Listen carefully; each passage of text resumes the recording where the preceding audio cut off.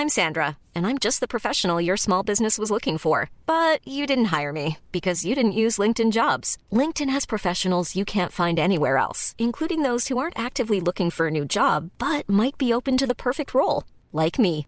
In a given month, over 70% of LinkedIn users don't visit other leading job sites. So if you're not looking on LinkedIn, you'll miss out on great candidates like Sandra. Start hiring professionals like a professional. Post your free job on linkedin.com/people today.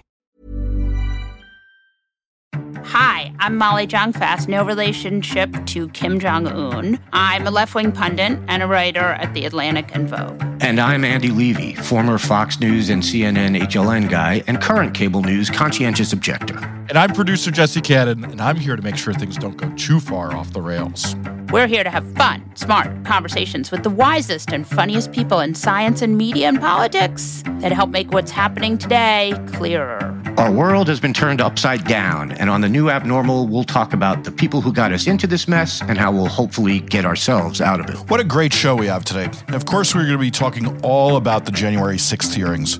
To do that, we first have Jeet here, who's of course a writer at The Nation. And then we're going to talk to CNN national security reporter Zachary Cohen all about what they saw go down today. But first, let's have some fun. Andy Levy. Molly Jong-Fast. Yet another amazing day of January 6th hearings. I want to say it's like the opposite of the Mueller hearings. Like the Mueller hearings, you got really excited, sit down, there's this old guy who can't hear what they're saying, and you're thinking to yourself like, oh, wow. We thought this guy was this guy's not gonna lock Trump up. No, he's not.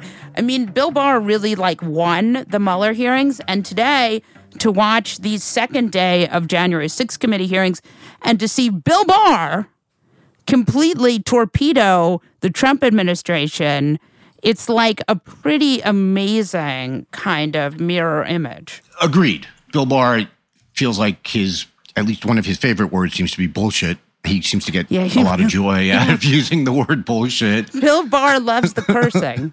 He does. I have such mixed feelings about this because it feels like if all of these people are the good guys and that's how they're portraying themselves. No, I don't think any of these guys are the good guys. I think that these are the guys who, these are the guys who are like team reality. So they're not good guys and they're still bad guys, but they're not really bad guys. But all I keep getting at or thinking is Bill Barr is sitting there basically saying the president of the United States, Donald Trump, was insane and was divorced from reality and is still. And then all I keep thinking is Bill Barr is also the guy who said that he would still vote for Trump in 2024.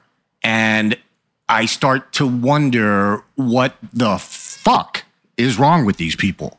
Like, you are sitting there, you were the attorney general, you were being directed by the president to make up shit and to investigate made up shit that had to do with a free and fair election that he lost. And you had to sit there every day and, in your words, basically say, no, Mr. President, that's not true. No, Mr. President, that didn't happen. No, Mr. President, you're getting bad information, et cetera, et cetera. That was your job, was to tell the president he was wrong over and over again. And you're going to go out there and say, oh, I'd vote for him in 2024. Like, there is something wrong with Bill Barr. I just want to get that out there. I think that they're all like that. I mean, would Liz Cheney vote for Donald Trump? No. But would she vote for Ron DeSantis? Abso-fucking-lutely. These people are craven careerists, but they also want to keep democracy, which is our best hope for keeping democracy. So, you can't throw the baby out with the bathwater. Bill Barr, terrible human, how we got here. Bill Barr wants to debunk the big lie. I think it's the dichotomy of man, but stupid. No, I completely agree with you. And I'm not, look, I'm glad Bill Barr did what he did, in the days after the 2020 election, et cetera. And I'm not downplaying that. It's just, I cannot understand how, okay, so if you're saying, well, Liz Cheney would not vote for Donald Trump, but she would vote for Ron DeSantis, which 100%. I mean, Liz Cheney is, this one thing aside, awful. Right. But she wouldn't vote for Donald Trump. Bill Barr, if you think democracy is important and you how can you vote for a guy who tried to subvert it? I know this is getting off topic from and I'm going off on a rant here that I shouldn't. It's just, this is all I think of when I see him speak, is that he said he would vote for Trump in 2024. But enough of my yakking. What I thought was meaningful about these hearings was that you had Bill Barr, right, and Liz Cheney on a kind of mission to just torpedo Trump, right? Then you had, because the stuff he said, like, clearly he was just like, fuck it.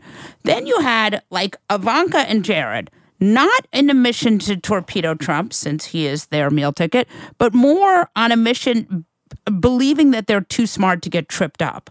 And so sitting for hours and hours of testimony and accidentally saying all the stuff that the committee had wanted them to say, which I thought was super interesting, right? So, like, you had Jared that first night saying, like, these babies whining about quitting because of their morality. What a bunch of pussies. Like, the psychology of Jared Kushner for a minute, I just want to, like, think about it for a second. Here's a guy, he grew up fancy, New Jersey, Orthodox, right? So that's a certain mentality right there, Orthodox Jewish. Then his father is fancy and successful, but still ends up in jail, which already is another completely interesting mentality, because tends to be fancy people, even if they do crimes, tend to get away with it. So that in itself is like a very, that's a psychological profile. And so you can see, like, he's not going to say, no, we're not going to participate, because he knows what happens. Like, people go to jail. Like, his dad went to jail. So, like, jail is a real thing that can happen. Whereas I think a lot of fancy people sort of don't believe that they could ever go to jail because it's so unusual and the justice system is so unfair. So I do think that he has this weird psychology. And then, of course, he has this belief that he's brilliant because his father gave a lot of money and he went to an Ivy League college. So it's this very interesting dichotomy of, like, a stupid person who believes he's smart and is at the base very immoral, but is slightly worried about consequences in a way the other Trump kids aren't. And so you see him, like, constantly slip up. I feel like Jared Kushner is like a little bit of a kind of, I don't want to say Shakespearean character because that makes him seem... It's too much heft. Yeah, too much heft. But, like one of the stupid characters in a Shakespeare play, like Rosencrantz and Guildenstern. He's there. He thinks he's smart. He's kind of confused. He's got this. And then the video, I don't know what the video, but the two of them on the video look terrible. Something happened with their screens where they both look like an Edward Munch painting. They're both like, oh, and it's like, I understand you guys are thin and tall, but, like, you might have to have a cheeseburger sometimes.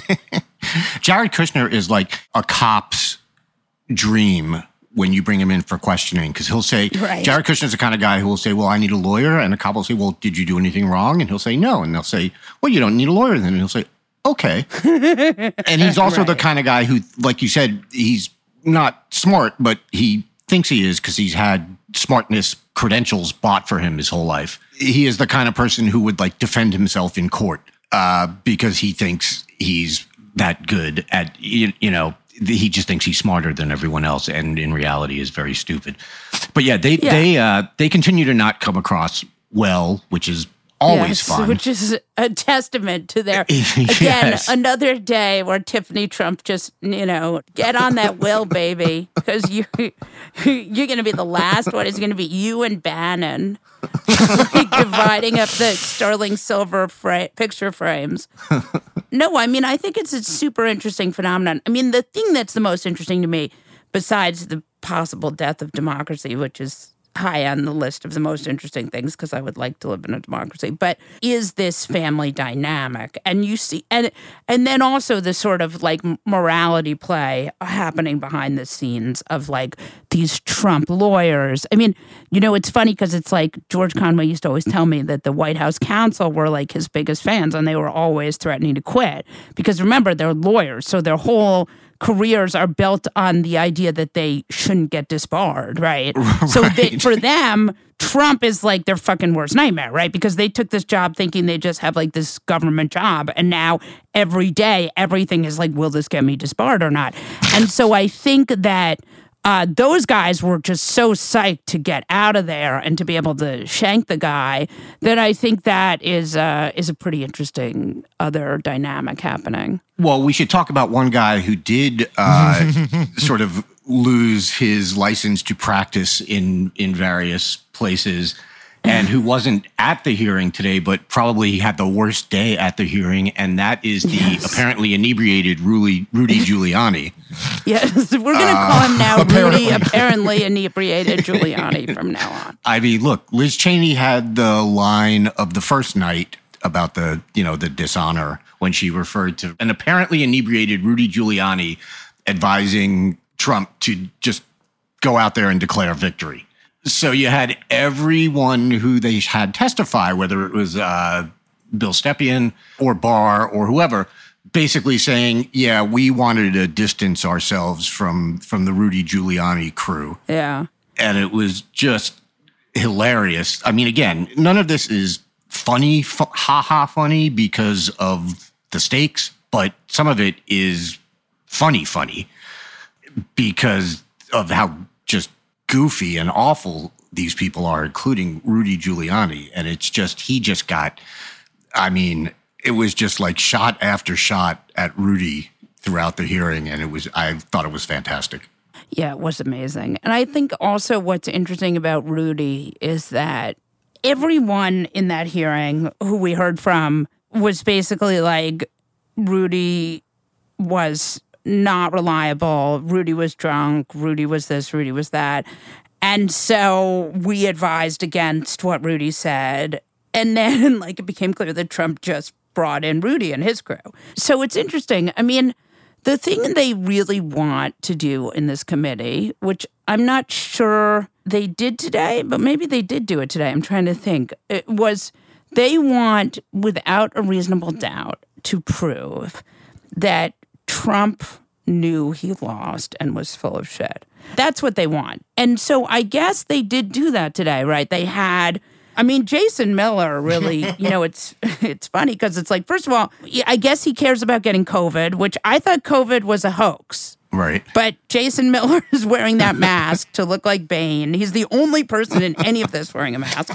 But Jason Miller did say, like, we sort of saw, like, we knew we were going to lose. We told him. So I guess they did ultimately. There were enough people who told him that he wasn't going to win. And then Chris Steyerwald had the swagger of a person who does a lot of cable news. I thought he did a really good job. And I mean, that's the thing about like the idea of like confabulating this with partisan stuff. It's like Chris Steyerwald, not a Democrat, right? Or maybe he is. He's a data guy, right? But he's absolutely not a Democrat. Yeah, my guess is not. Yeah, he works at Fox. He doesn't give a shit who's going to win the midterms. Right. I mean, just like Cheney, he just wants people to count votes the way that votes are supposed to be counted. And he said, our data was great. We called it before anyone else. We did the best job, and we were right. And ergo, he got fired from Fox. Yeah, and I mean, I thought he was fantastic also. And people tend to poo-poo Fox, like Fox News polling and the Fox News election people.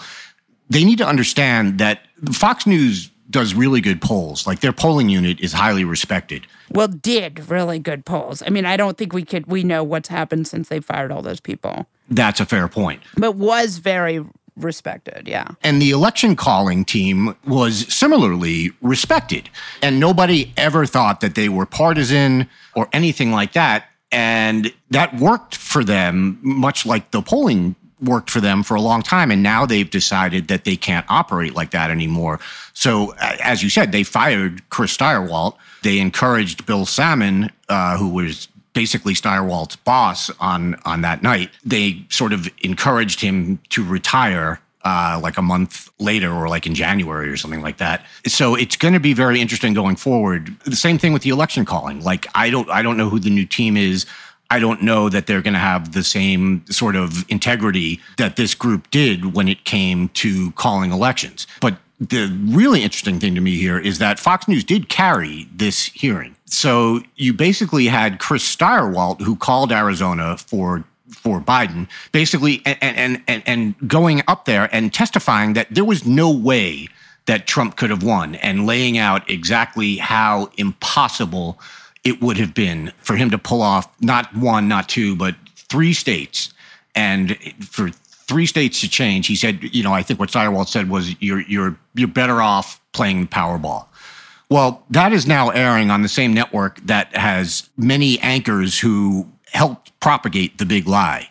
In a sense, he's calling out his former colleagues for pushing this. And it's going to be curious. Tucker goes after him tonight, yeah. Yeah, if they push back or if they just sort of pretend it didn't happen. And it's a tough call. It's going to be one of those two. And I honestly not sure which one it is. One of the things they touched on in that hearing, and they didn't go too far into it, but they talked about what it's like to be targeted by Trump. Yes. When Trump used to have Twitter and how he would go after people. I thought that was super interesting as someone who has myself been targeted by the outrage machine, one of my favorite activities. It is interesting to see them talk about it because it is such a sort of new fact in American political life that came from Trump. I mean, certainly you had people like with the abortion doctors getting targeted. When I was growing up, you certainly had people get, and I mean, America has a long history of harassment, of harassing politicians, but the kind of like stark things that happened to like Lisa Page and Peter Strzok, that kind of thing, that's kind of new. And it happening all the time. And so I thought it was interesting they talked about that. I mean, I don't know where you go from that. I mean, Trump doesn't have Twitter anymore, but it is interesting. I do think, like, ultimately, there's still a couple more days. There's Wednesday, and then there's 2 more the following week. I think they've done a good job. They know that the American people have a really limited attention span, and so They're just cutting it up in a really sort of smart and TV-like way. And it's funny because they got a lot of criticism for having an ABC producer produce it. But I don't think you could have Watergate hearings now. People don't have the patience. Like, what you need is like multimedia kind of presentations. Right. And people, look, back then during the Watergate hearings, when you were like in your 30s. Oh, you are the worst. You had 3 channels. I was -5, you fucker. Wait. If ABC, CBS, and NBC were all showing the Watergate hearings, guess what you were watching? The Watergate hearings. And obviously, people aren't even watching TV as much these days. And so, it's impossible. I still wish they had all been televised, but I completely agree with you that this is a good way to do it. I did not think that Lofgren was anywhere near as good as Cheney. Republicans are better at this. Can we just stop for a second? The Watergate hearings, 1973. I was -5 years old, okay? And you were like 14. Continue. Okay, all right. Sorry, I had to correct the big lie. We have our own big lie on this show, I guess.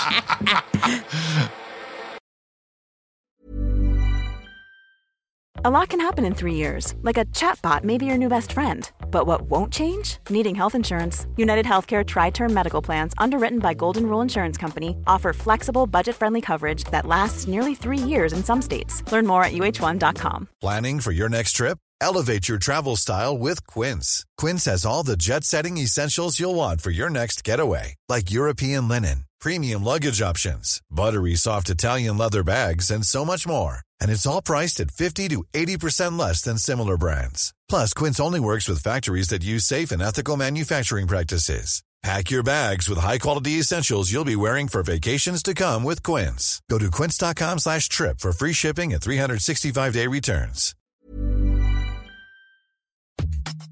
This show is sponsored by BetterHelp. There's something I've really been needing to get off of my chest lately, which is that everyone and their mother should listen to the Andre 3000 album because it lifts my spirits on a regular basis, 1000%. We all carry around different problems, big and small, and let's be honest, when we keep them bottled up, it can start to affect us negatively. That's where therapy comes in. It's like this safe space where you can unload all those burdens and start figuring out how to work through whatever's weighing you down. Therapy can make a difference. I know this from firsthand experience, and it's not just for those who've experienced major trauma. It's for anyone who wants to improve their mental well-being. Therapy can help you learn coping skills. It can teach you how to set better boundaries, and it can make you be a better version of yourself. If you're considering therapy, why not give BetterHelp a try? It's entirely online, which means it's convenient, flexible, and fits into your schedule seamlessly. Plus, getting started is as easy as filling out a brief questionnaire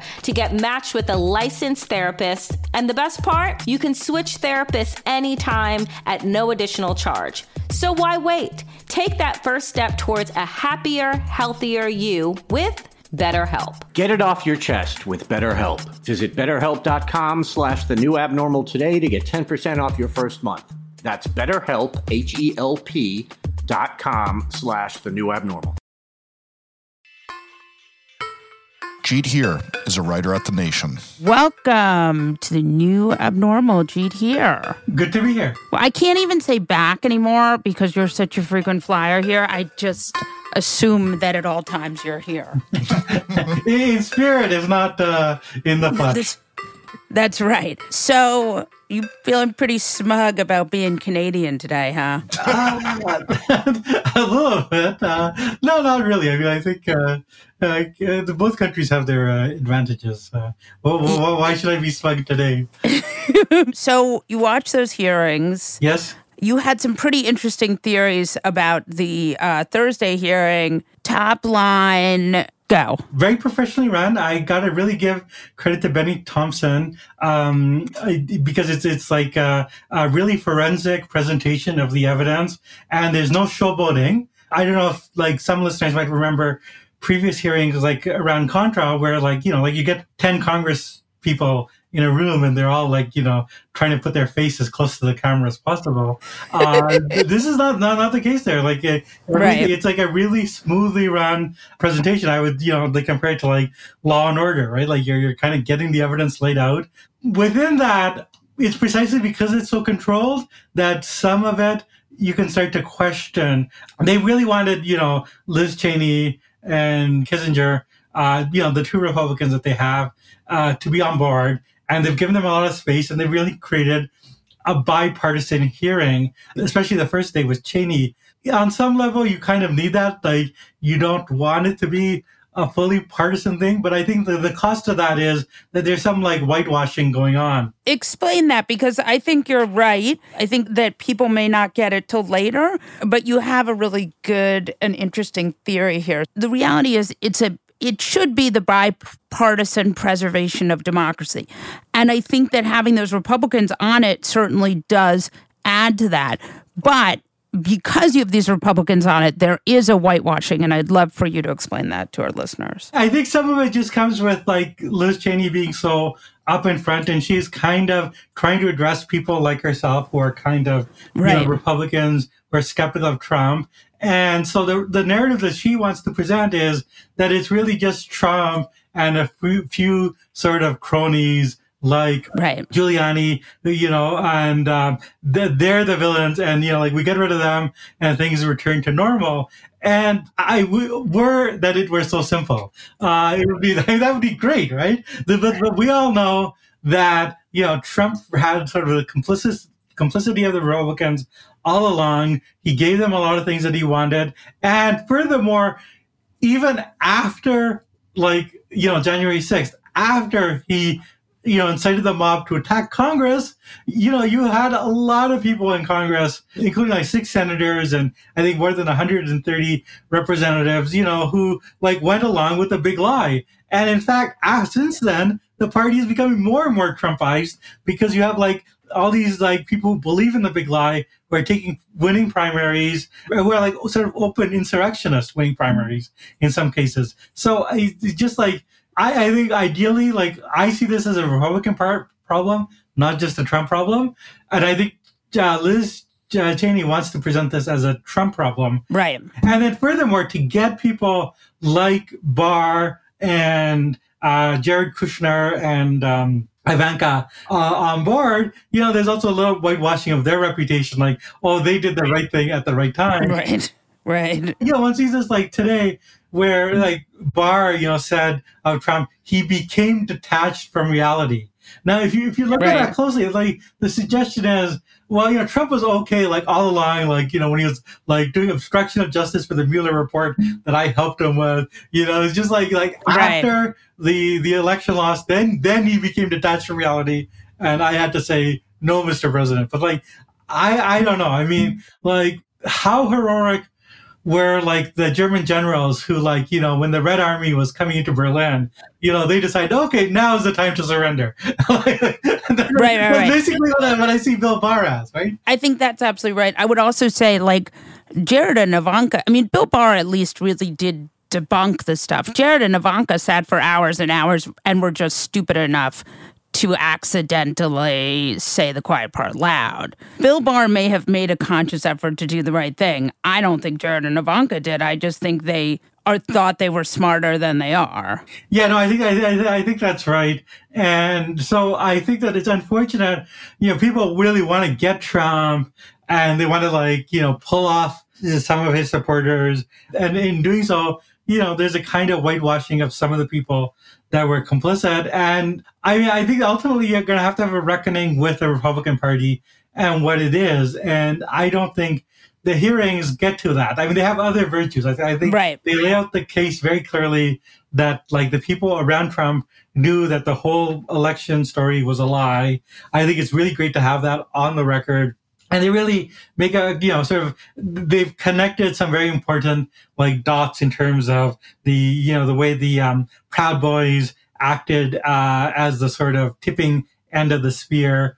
So, I mean, there's a lot to be learned from the hearings, but does it get to a place where, like, something like this can't happen again? I don't think so. So I'm a little bit more skeptical, and I'm more skeptical, like, one sees, like, people, not just centrists, but, somebody like Robert Reich, the former labor secretary under Bill Clinton, he just has a post up now saying, Liz Cheney for president. Oh, and I'm no.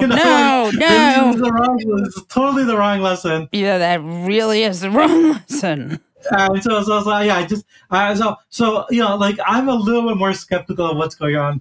But I think a lot of people are on the liberal end of things, and I just think, I think the hearings on the whole, very well done. Make a very compelling case, but I think they make a narrow case, and I think we have to take the narrow case for what it is, and then, like, we don't have to. We can make a broader case if we want to. Yeah, I think that's right, and I think that ultimately, we're not going to be able to. I mean, you can't get Liz Cheney to admit Tom Cotton, right? Josh Hawley, these guys, are sort of, they're playing the same playbook.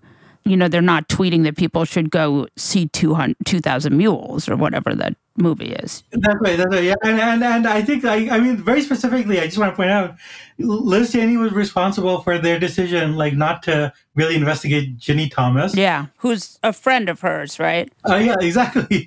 So, so I think that there have apparently been reported clashes between Cheney and some of the Democrats on the committee as to, which Republicans to investigate. So I just want to say, like, and in some ways, I mean, the narrative that she's presenting is that, Mike Pence was kind of a hero on this. And again, I have to say, like, his heroism consisted of, like, doing the law, following the law, right? Right. The bar's pretty low. I mean, I would also say following the law after fucking Dan Quayle told him to. The only person worse than him. I agree. There are no heroes here. But the kind of soulless, heartless cunning that Liz Cheney, in some ways, yes, she's protecting her party, but in some ways, she also sort of knows that she's not going to get reelected. She's going to lose her primary and this is over for her. I mean, maybe she runs as an independent, but, like, she's polling 30 points behind. So there is a sense in which, like, this is a suicide mission, which I think makes her effective in a certain way, too. Yeah, no. I mean, I do think that, like, of the Republicans, like, Liz Cheney, like, has really, shown something in making a genuine sort of sacrifice. And I do want to kind of, like, honor that. But, it's also coming from a place of, like, her goal is to kind of redeem the Republican Party and, to make it more effective.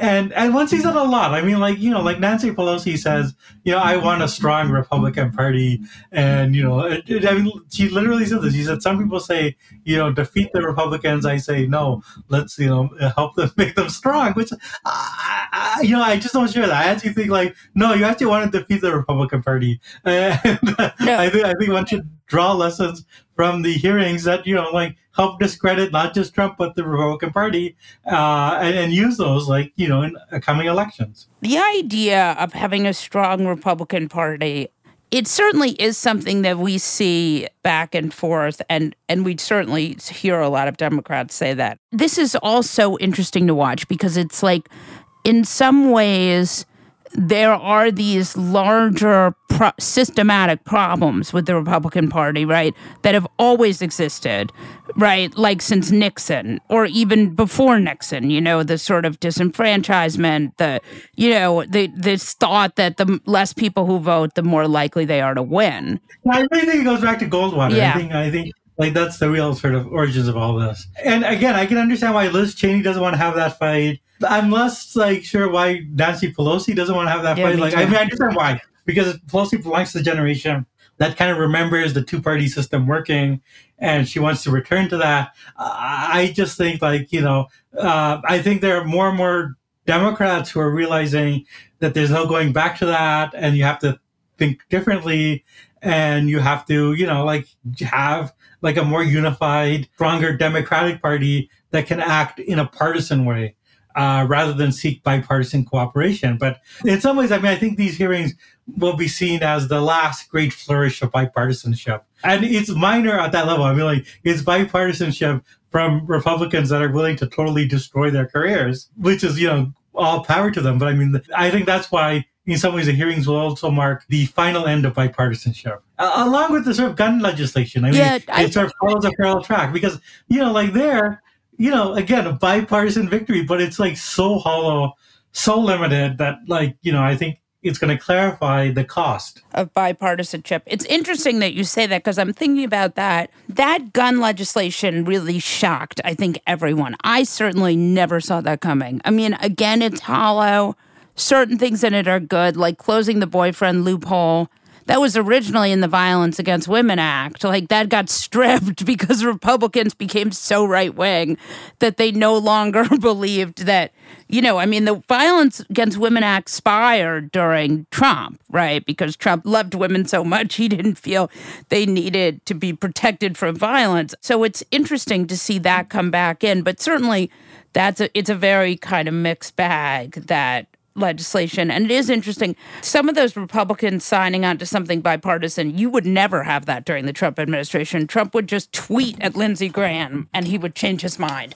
So I was shocked that if you think about where Republicans are right now, the fact that anything got passed at all is kind of shocking. Yeah. Well, I think it speaks to how horrific the shooting was, that you can force some action on this. No, obviously, something is better than nothing. I just think that, it clarifies what you can get out of Republicans, and I think there's so much more that needs to be done in terms of, so I think that, I think a lot of the lessons of the last few years are that, you're not going to be able to achieve what you want through a return to bipartisanship. You're going to have to, overcome the filibuster and work towards getting 52, 53 Senate seats. So, that's the kind of lesson I've been taking. And it is interesting that, you do have, in some ways, Biden ran on this. He ran on the fact, I'm a Democrat who can work with the Republicans, my old friend Storm Thurmond. And he kind of, he's achieved that in the sense that, the achievements of the presidency will be these hearings, will be this gun legislation, will be the infrastructure bill, which was also bipartisan. Right. And I think the question for Democrats is, in some ways, that yes, you can still achieve some things with bipartisanship, but are they enough? Do they get you where you want to go? And if they aren't enough, then your horizon has to be different. Your end goal can no longer be we'll win and then we'll work with the Republicans. Your end goal is that we're going to get 53 Senate seats or more, and then we're going to get rid of the filibuster, and we're going to push for what we want as a party. I think that's where things have to go. I just, whether the existing leadership of the Democratic Party is willing to go there or not is an open question. But I do feel like more and more Democrats on the ground are going to see that. Yeah, I hope so. I mean, otherwise. Talk to me. We have 3 minutes left. Bill Maher, the liberal god. I'm being ironic here. Unfortunately, still very popular with, a certain cohort of older liberals, I think. Boomer generation, silent generation liberals. Are our parents being brainwashed by Bill Maher? Or he's telling them stuff that they've kind of always already believed. I think what set this off was his recent sort of statement saying we have to look at the violence in Hollywood movies, which, this is like, 1990s Tipper Gore type material. I gotta say, I'm broadcasting out here from Canada, and I gotta tell you, it's not like we go to the movie theater and we watch The Sound of Music and we watch, the Andy Hardy stuff and Bob Hope, Bing Cosby going on the road to Morocco. Actually, we go to movie theaters like virtually everyone else on the planet, and we watch, the violent Hollywood movies like The Matrix. But, our gun violence is high compared to Europe, but it's much lower compared to the U.S. And what seems to be if you measure out the spectrum, is the amount of guns that are available and the amount of regulations that, the U.S. is an outlier on the far end of the amount of guns and how easily accessible they are. Canada is a little bit in the middle, and, some European countries and Australia are much more restrictive. But they're all watching the same violent movies. I'll mention, I was born in India, and I was just watching, this a little bit too nationalistic, but still very good action movie, RRR, and that was as violent as Get a Haul, and there's lots of violence. And, again, you don't really see that reflected in Indian society.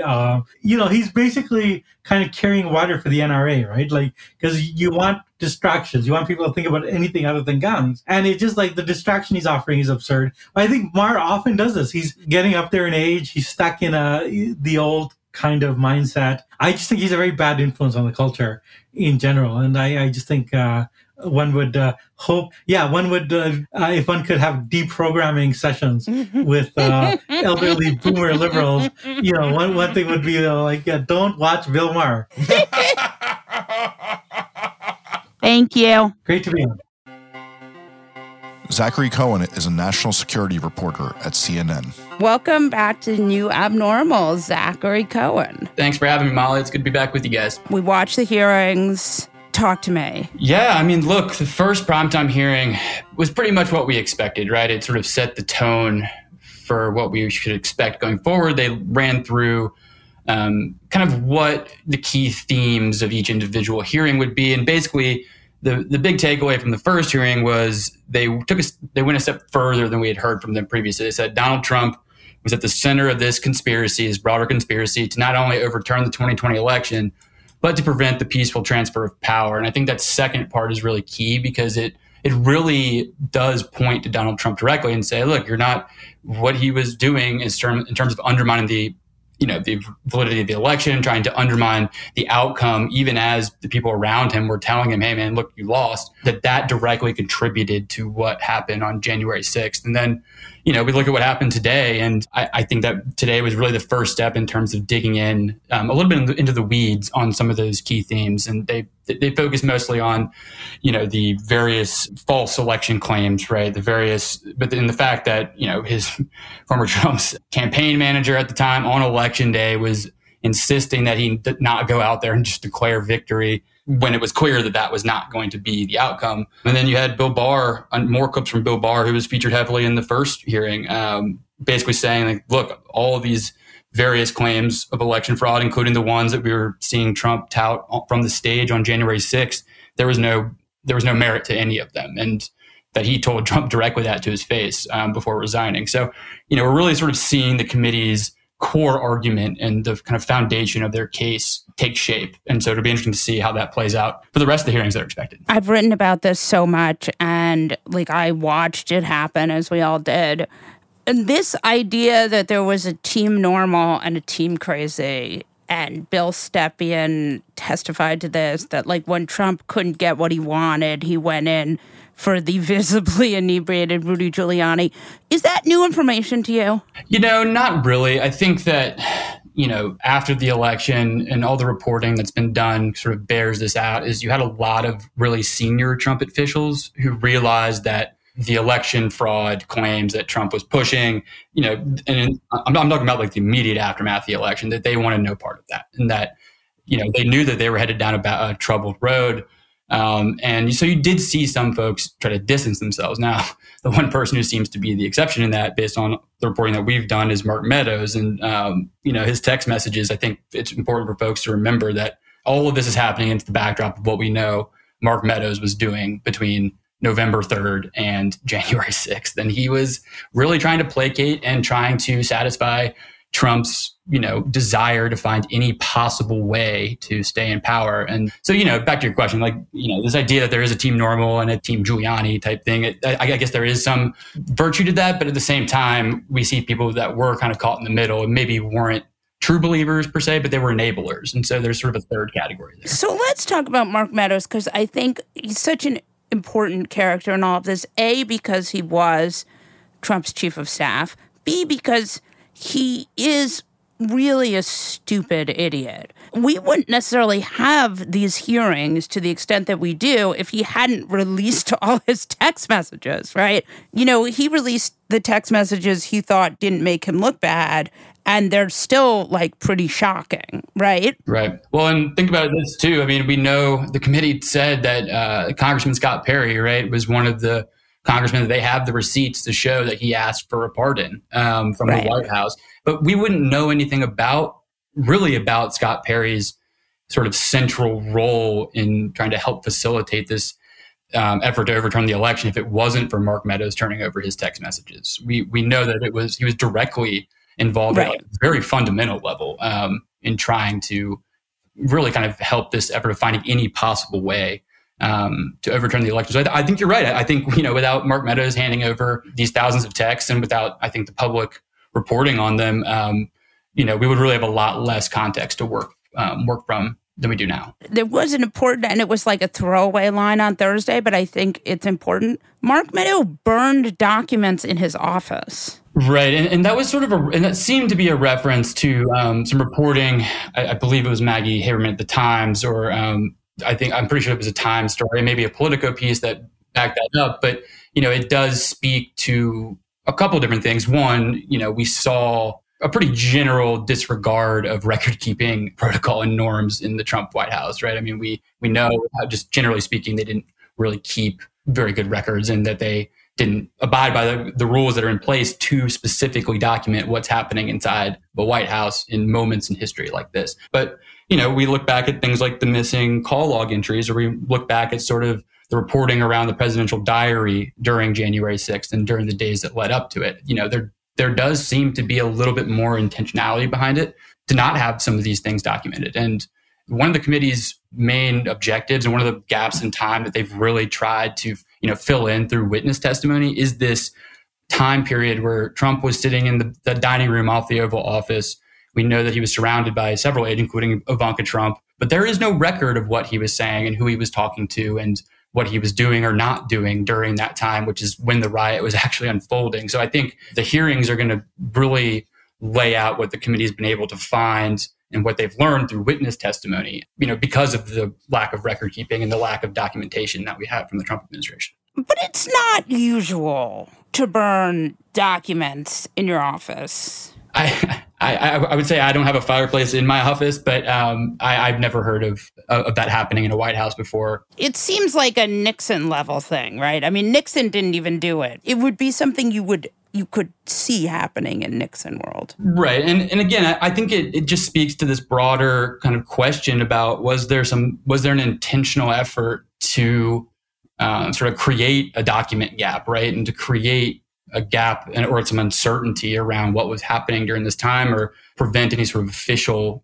memorialization of what was going on from being seen publicly, knowing that what was happening was wrong. That's the big question I think the committee has to ultimately try to answer too, is they have to speak to this idea that there was an intent behind, that folks within the Trump administration knew what was happening was wrong. And they've done some of that already in the early hearings, right? They've videos of witnesses out there saying, like, look, we knew what Trump was saying was wrong. We knew that this broader effort to overturn the election based on bogus election claims was wrong. But, there is a lack of documentation that speaks to that point, I think. So let's just go back here for a second. I want to know, truthfully, what you think here. There are members of the committee who have said things like, and Adam Schiff said this, that there may be enough for a criminal charge, or there is enough for a criminal charge. Again, that is really his opinion. I mean, he's a lawyer, but do you think that's where this is headed?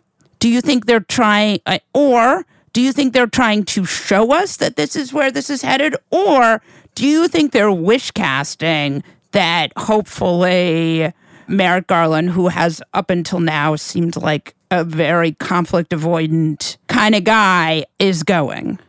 So I think it's a little bit of all of that, right? It's, my sources and the people that I've talked to have said that at this stage, I think there's a pretty unanimous opinion on the committee that the facts speak for themselves, and that the members believe that the evidence does bear out this idea that Trump did commit some sort of a crime, and that, the Department of Justice should look into it. Now, the question of a referral is a little bit different, right? Because the committee has also consistently taken the stance of, we're not conducting a criminal investigation, and that's not our role here. And all we can do is lay out the facts and present the evidence that we've collected, and then, people can draw their opinions, including the Attorney General, based on what we put out there publicly. And so I think there is still some debate over whether or not we'll see the committee take that formal step of making a referral, because at the end of the day, that, there are political calculations. There are, calculations I think the committee has to make in terms of, does making a referral increase or decrease the chances of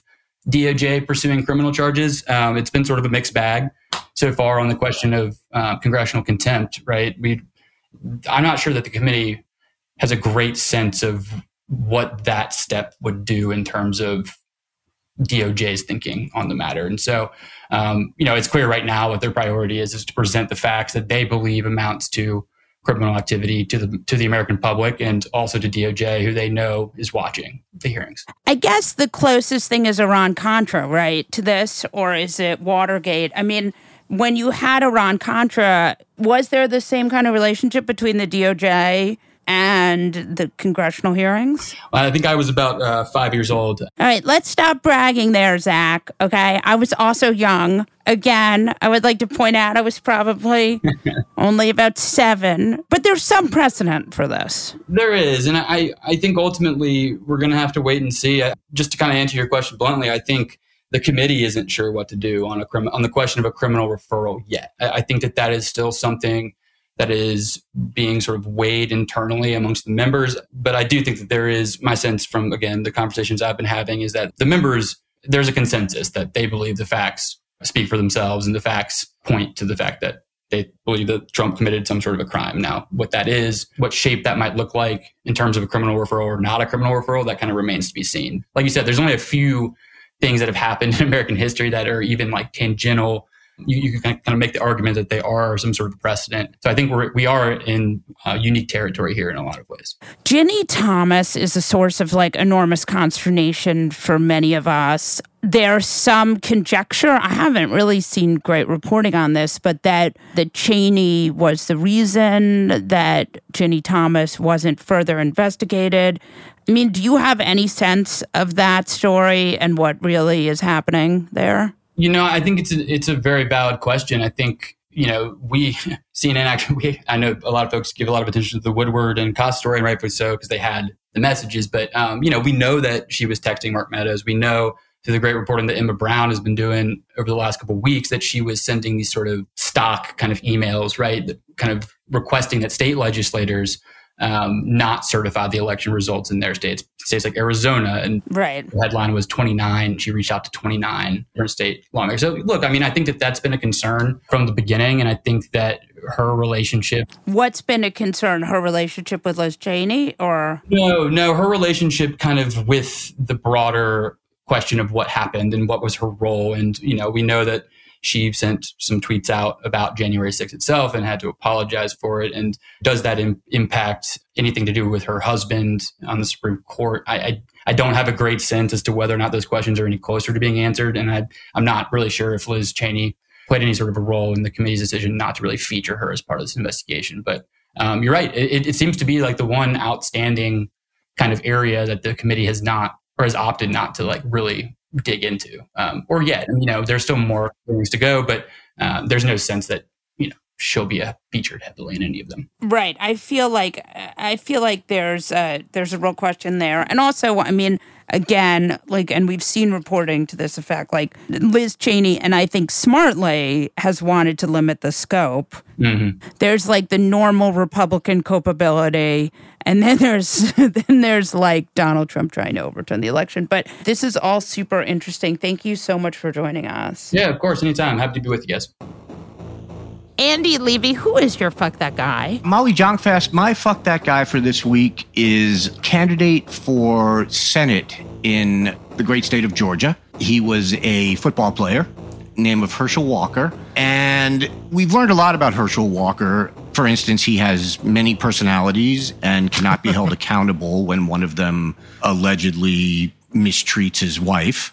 And now we've also learned that he is not quite the law enforcement officer that he has claimed to have been. Yeah, I'm shocked. He had, back in 2013, he was giving a speech at an event, and he said, I worked in law enforcement, so I had a gun. I put this gun in my holster, and I said, I'm going to kill this dude. 4 years later, he kind of got a little more specific. This is all according to the Atlanta Journal-Constitution, by the way.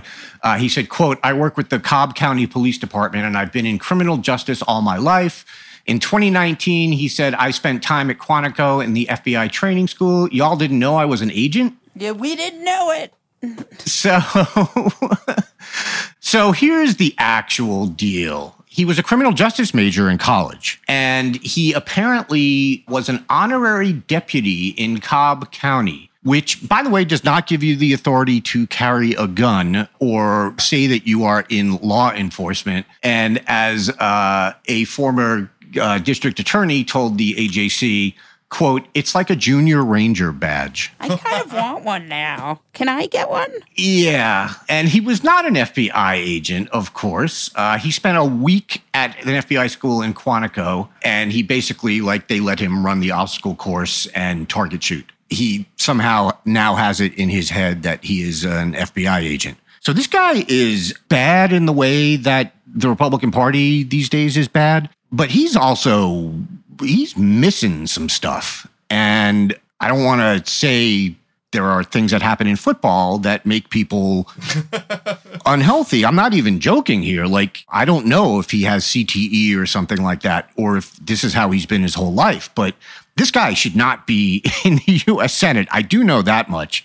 And for all those reasons, fuck that guy. Yeah. I go along with that for sure. Who's your... I do, Molly. So Doug Mastriano is running for governor in the great state of Pennsylvania. If he becomes governor, Democrats will never win that state ever. I think that's a fair... Because he is area insurrectionist, paid for buses to go to the January 6th, Stop the Steal rally. The guy is, he's got very fast and loose with the concept of democracy and vote counting. He has decided, as opposed to sort of the opposite of the Glenn Youngkin school of Donald Trump, I hardly know him, Doug has gone, Donald Trump, I gotta get his worst people in. And ergo, former traffic agent, basically a Twitter troll, Jenna Ellis, will now be working for Doug Mastriano. Maybe he's just a very bad driver. One thing that I keep thinking about is that Glenn Youngkin won the state of Virginia, the governorship, by sort of pretending that he had that he was a sort of non-Trumpy, red flannel vest-wearing centrist. And now you've got Doug Mastriano not even trying to go that route, but instead hiring the lawyer for Rudy Hairpaint Giuliani. Also, can I point out, why does Giuliani is a lawyer, though now, I guess, is he disbarred? I think he's been punished. I don't know if he's been disbarred. Giuliani is theoretically a lawyer, but I guess he has driving problems, and ergo, you need a traffic lawyer. This is great news. And I remember thinking during all the election stuff that America was very lucky that Jenna Ellis was one of Trump's lawyers. And so I feel sort of the same way here. It's like, please hire the most incompetent lawyers you can possibly find. There are a lot of times where even if you don't want a president or a governor hiring incompetent people in general, but as their own personal lawyers, yes, you very much want people like Trump and Mastriano hiring the most possible incompetent lawyers in the world, and he found one. They have. God bless him. He found one. They seem to have figured that out quite well. Yeah, I mean, so God bless them both. Yeah. On that note, we'll wrap this episode of The New Abnormal from the Daily Beast. In future episodes, we'll be talking to smart folks from the Daily Beast and beyond, from media, culture, politics, and science, who will help us understand what's happening to our country and the world. We hope you'll subscribe to us on your favorite podcast app and share the show on social media. Thanks so much for listening, and we'll see you again on the next episode.